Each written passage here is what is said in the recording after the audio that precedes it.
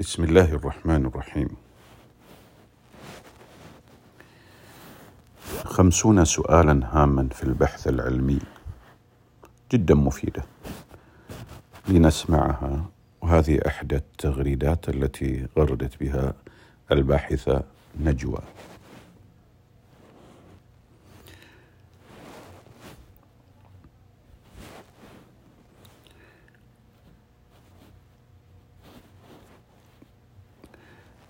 السؤال والإجابة: ما مفهوم البحث العلمي؟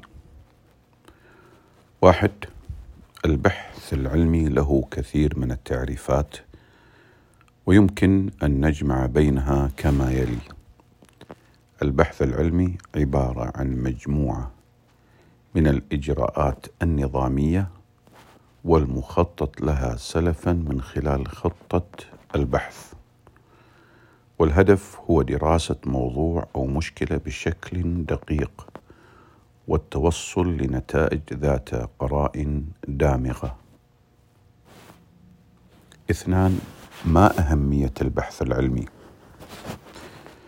للبحث العلمي أهمية كبيرة، سواء ما يتعلق بمنظومة العلوم في مجال معين أو ما يخص المجتمع الذي يعيش فيه الباحث، ولا ينبغي نسيان الأهمية التي تعود على الباحث ذاته وارتقائه مهنيا. 3. ما الخصائص المرتبطة بالبحث العلمي؟ للبحث العلمي مجموعة من الخصائص المرتبطة به، ومن أبرزها الموضوعية في تحري الدراسة، وكذلك التنبؤ بما هو حادث، بالإضافة إلى الثبات والتقنين والتعميم. 4. ما صفات الباحث العلمي؟ هناك مجموعة كبيرة من الصفات التي يجب أن يتسم بها الباحث العلمي. هناك مجموعة كبيرة من الصفات التي يجب أن يتسم بها الباحث العلمي، ومنها التجرد العلمي بمعنى تقديم المفيد دون أي مأرب أو مآرب شخصية، وبموضوعية، وكذلك قوة الملاحظة والتركيز والتواضع والصبر والتحمل والقدرة على إتمام البحث بشكل نظامي. 5. كيف يمكن للباحث أو الباحثة اختيار الموضوع البحثي؟ إن اختيار موضوع البحث أو الرسالة العلمية ينبغي له مجموعة من الاشتراطات، وفي مقدمة ذلك أن يكون الموضوع محببا للباحث أو الباحثة، وبالمعنى الدارج يروق لهم. وهناك عوامل أخرى تتحكم في الاختيار، مثل تكلفة البحث ومدة إنجازه ومدى تحقيقه لقيمة علمية أو مجتمعية.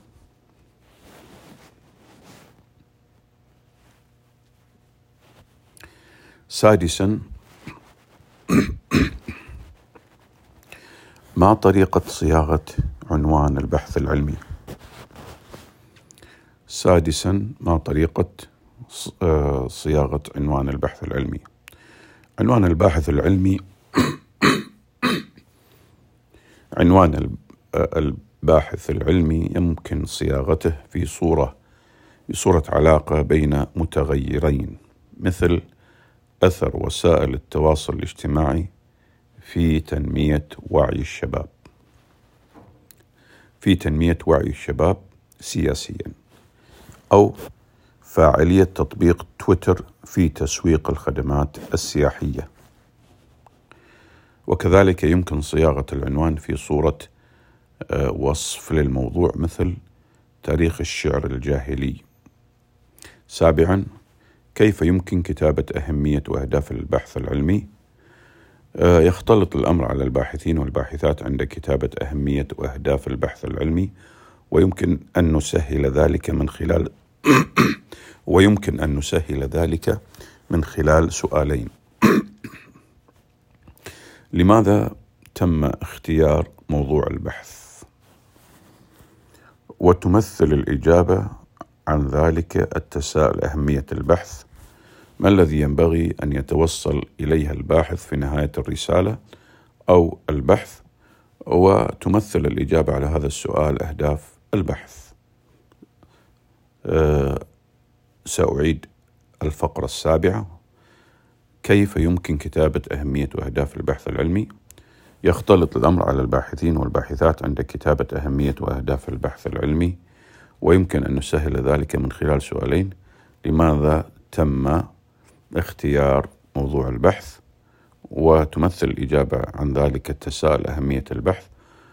السؤال الآخر: ما الذي ينبغي أن يتوصل إليها الباحث في نهاية الرسالة أو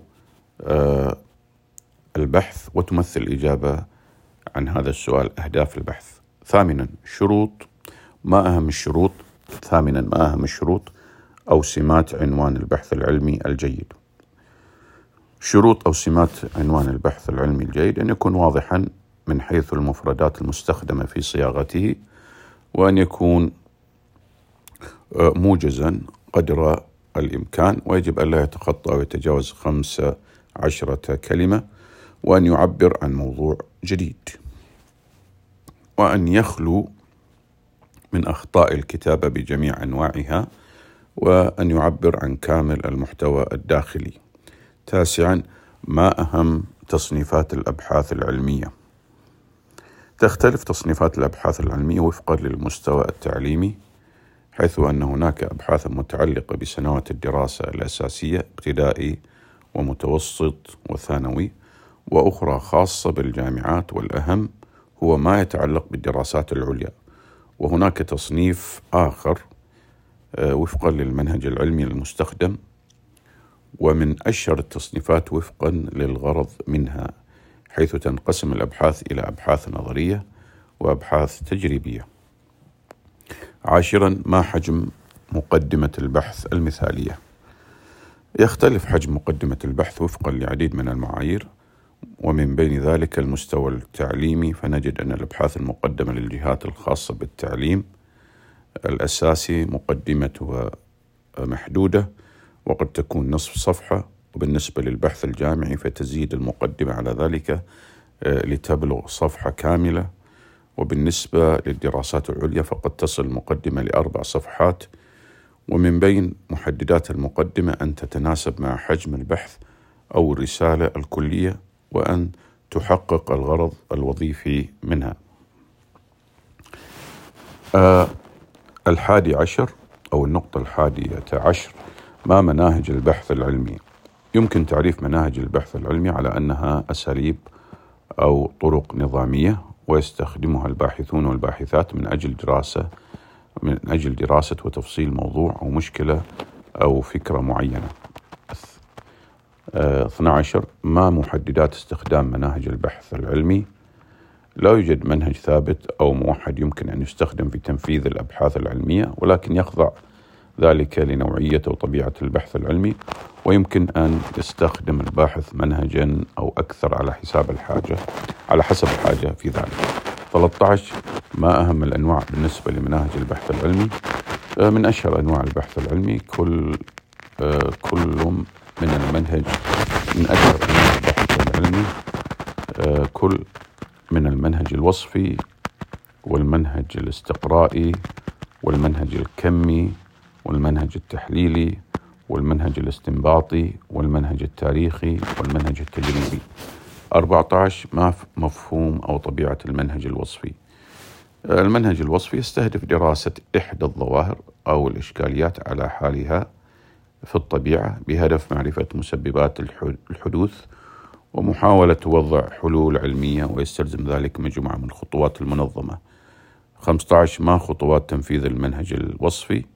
تبدأ خطوات المنهج الوصفي بمرحلة الشعور أو اكتشاف المشكلة، وبعد ذلك توصيفها بشكل شامل والبحث عن المعلومات الخاصة بها، وبعد ذلك صياغة أسئلة أو فرضيات للربط بين المتغيرات والتعرف على التأثيرات المتبادلة فيما بينها، وفي النهاية كتابة نتائج البحث. 16: كيف يمكن كتابة تساؤلات البحث؟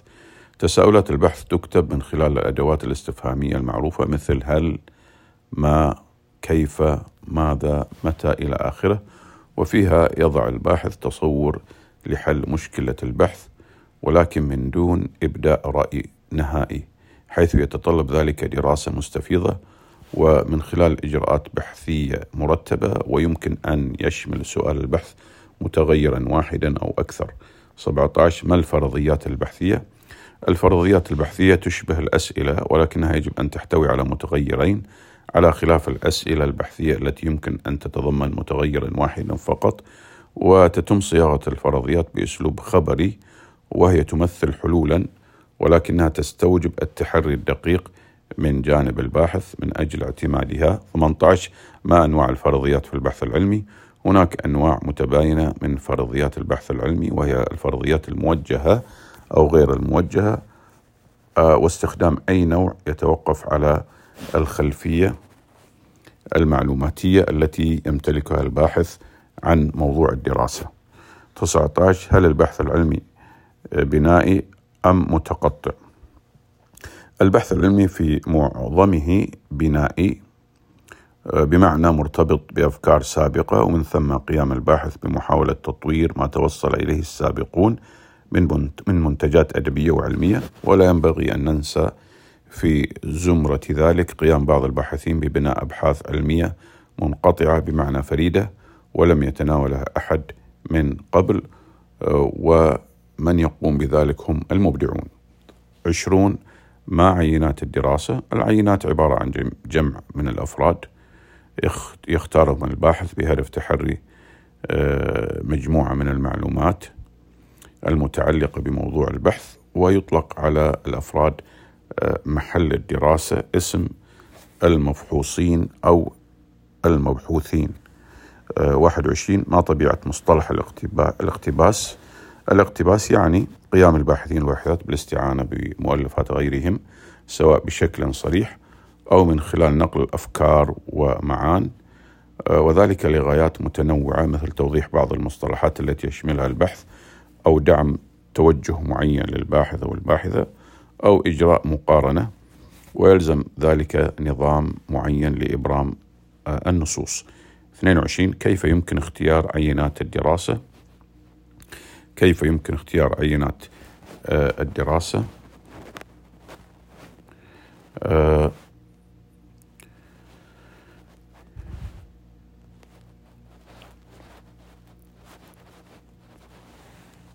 هناك أسلوبان أساسيان لاختيار عينة الدراسة. والأسلوب الأول هو العينة العشوائية أو العينة العشوائي أو العشوائية، بمعنى اختيار أفراد يتوسم فيهم الباحث صفات وسمات يرغب في معرفتها وبشكل عشوائي.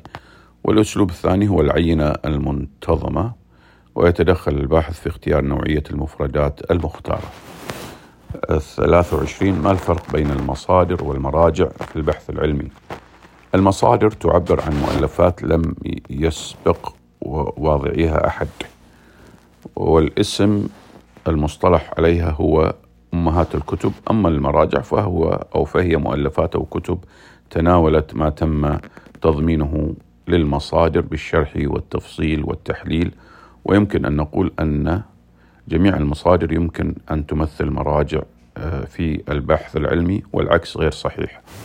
24. هل المنهج الوصفي هو الأنسب لجميع الأبحاث العلمية أو لجميع الأبحاث العلمية؟ نعم، المنهج الوصفي هو الشائع بين المناهج العلمية، ويمكن أن نقول إنه يدخل فيما يقل عن 80% من المنظومة البحثية، وحتى الأبحاث التجريبية منها، ولكن قد لا تتم الاستعانة به بمفرده في الأبحاث رغما عن سطوته على إجراءات البحث عن غيره. ويمكن أن نقول إنه يحتل النسبة الأكبر في تفصيل جنبات البحث، ويكون ذلك بالتنسيق مع مناهج علمية أخرى. 25. ما المنهج الكمي؟ المنهج الكمي عبارة عن استخدام الأدوات الكمية القياسية في ترجمة بعض الدراسات العلمية، ومن أبرز هذه الأدوات علم الإحصاء والرياضيات والحساب، وهو منهج يجد صدى واحتراما بين خبراء البحث النظاميين، مما يرغبون في قرائن رقمية موثوق بها. 26. ما المنهج الاستنباطي؟ المنهج الاستنباطي يتناول دراسات موضوعات علمية من منطلق فهم العموم، ومن ثم إجراء تعميمات على الجزئيات أو الحالات المثيلة. ومثال على ذلك النظريات العامة التي تتم صياغتها وإثباتها في كثير من التخصصات العلمية، مثل قوانين نيوتن وقوانين النظرية النسبية والنظريات الفيزيائية والرياضية الأخرى. 27. ما المنهج الاستقرائي؟ يعد المنهج الاستقرائي من بين مناهج البحث العلمي القديمة، وهو عبارة عن دراسة لإشكاليات وموضوعات علمية من خلال فهم الجزئيات بشكل منظم، ومن خلال ذلك يتم الانطلاق لفهم العموميات. 28. ما المنهج التجريبي؟ التجريب منهج حيوي ومحوري من مناهج البحث العلمي، والمنهج التجريبي اصطلاحا عبارة عن خطوات منظمة تعتمد على تحديد متغيرات البحث لدراسة العلاقة فيما بينها وفي ظروف يوفرها الباحث. 29. ما المنهج التاريخي؟ المنهج التاريخي من مناهج البحث العلمي التي تهتم بالبحث في الوثائق والسجلات والبيانات التاريخية لفهم إحدى الإشكاليات، والهدف إما دراسة فكرية معلوماتية أو علاج لظاهرة سلبية. 30. ما المنهج الفلسفي؟ المنهج الفلسفي يتناول الموضوعات أو الإشكاليات التي تدرك بالعقل والمنطق ويصعب قياسها كميا، ومن بين ذلك مفهوم الحرية والشر والخير والعدل، لمحاولة سبر غوارها ووضع أطر عامة لها. 31. ما خطة البحث العلمي؟ خطة البحث العلمي تتمثل في خطوط أساسية وعريضة ويصوغها الباحث بشكل مرتب ومنظم، وهي تعبر عن خطوات منهجية يدرس فيها الباحث مشكلة أو موضوعا معينا، ويتم تقديمها قبل الشروع في تنفيذ البحث وأخذ الموافقة عليها من جانب المشرف أو لجان التقييم. 32. ما أهم عناصر البحث أو الرسالة العلمية؟ يختلف البحث في عناصره من بحث لآخر على حسب طبيعة مادة البحث وتوجهات البحث، والخطوط العريضة للبحث تتمثل في والخطوط العريضة للبحث تتمثل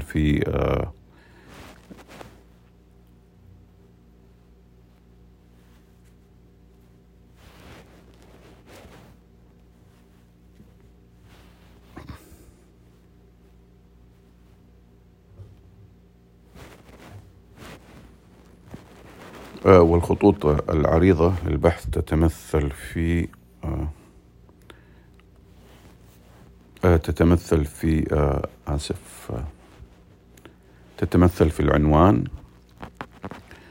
والخطوط العريضة للبحث تتمثل في العنوان، المقدمة، أهمية البحث، منهج البحث العلمي، إشكالية البحث، مصطلحات البحث، تساؤلات البحث أو الفرضيات، محتوى البحث، الاستنتاجات، التوصيات والمقترحات، الخاتمة، المراجع. هناك عناصر أخرى يتم تضمينها كما سبق أن أوضحنا على حسب نوعية البحث أو الدراسة، مثل الإهداء وملحقات البحث والتمهيد إلى آخره. 23. ما تعريف أدوات البحث العلمي؟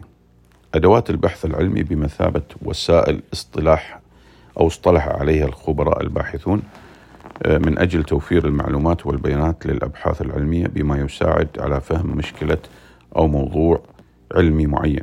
34. ما أهم أدوات البحث العلمي؟ أهم أدوات البحث العلمي الاستبيانات والمقابلات والملاحظة والاختبارات. 35. ما الاستبيان؟ الاستبيان عبارة عن مجموعة من الأسئلة أو الاستفسارات المترابطة توضع في نموذج أو استمارة بما يساعد في جمع معلومات بما يساعد في جمع معلومات من عينة الدراسة المختارة من قبل الباحث. 36. ما أنواع الاستبيان؟ الاستبيان له أنواع كثيرة، وهي الاستبيان المفتوح وأسئلة مفتوحة وغير محددة بإجابات، والاستبيان المغلق وأسئلة مغلقة ومحددة بإجابات، والاستبيان المفتوح المغلق يجمع بين الأسئلة المفتوحة والمغلقة، والاستبيان بنماذج الصور، الإجابة عبارة عن صور يختار منها المستجيبون. 37. ما مراحل تنفيذ الاستبيان؟ في البداية يقوم الباحث أو الباحثة بتحديد الغرض وطبيعة المعلومات المراد جمعها من الاستبيان، وبعد ذلك تتم صياغة أسئلة الاستبيان، ويلي ذلك اختبار الاستبيان والتأكد من مدى جودته، وفي حالة وجود سلبيات يتم تعديلها، وفي النهاية يتم طرح الاستبيان على عينة الدراسة وجمع الاستمارات. 38 ما المقابلات؟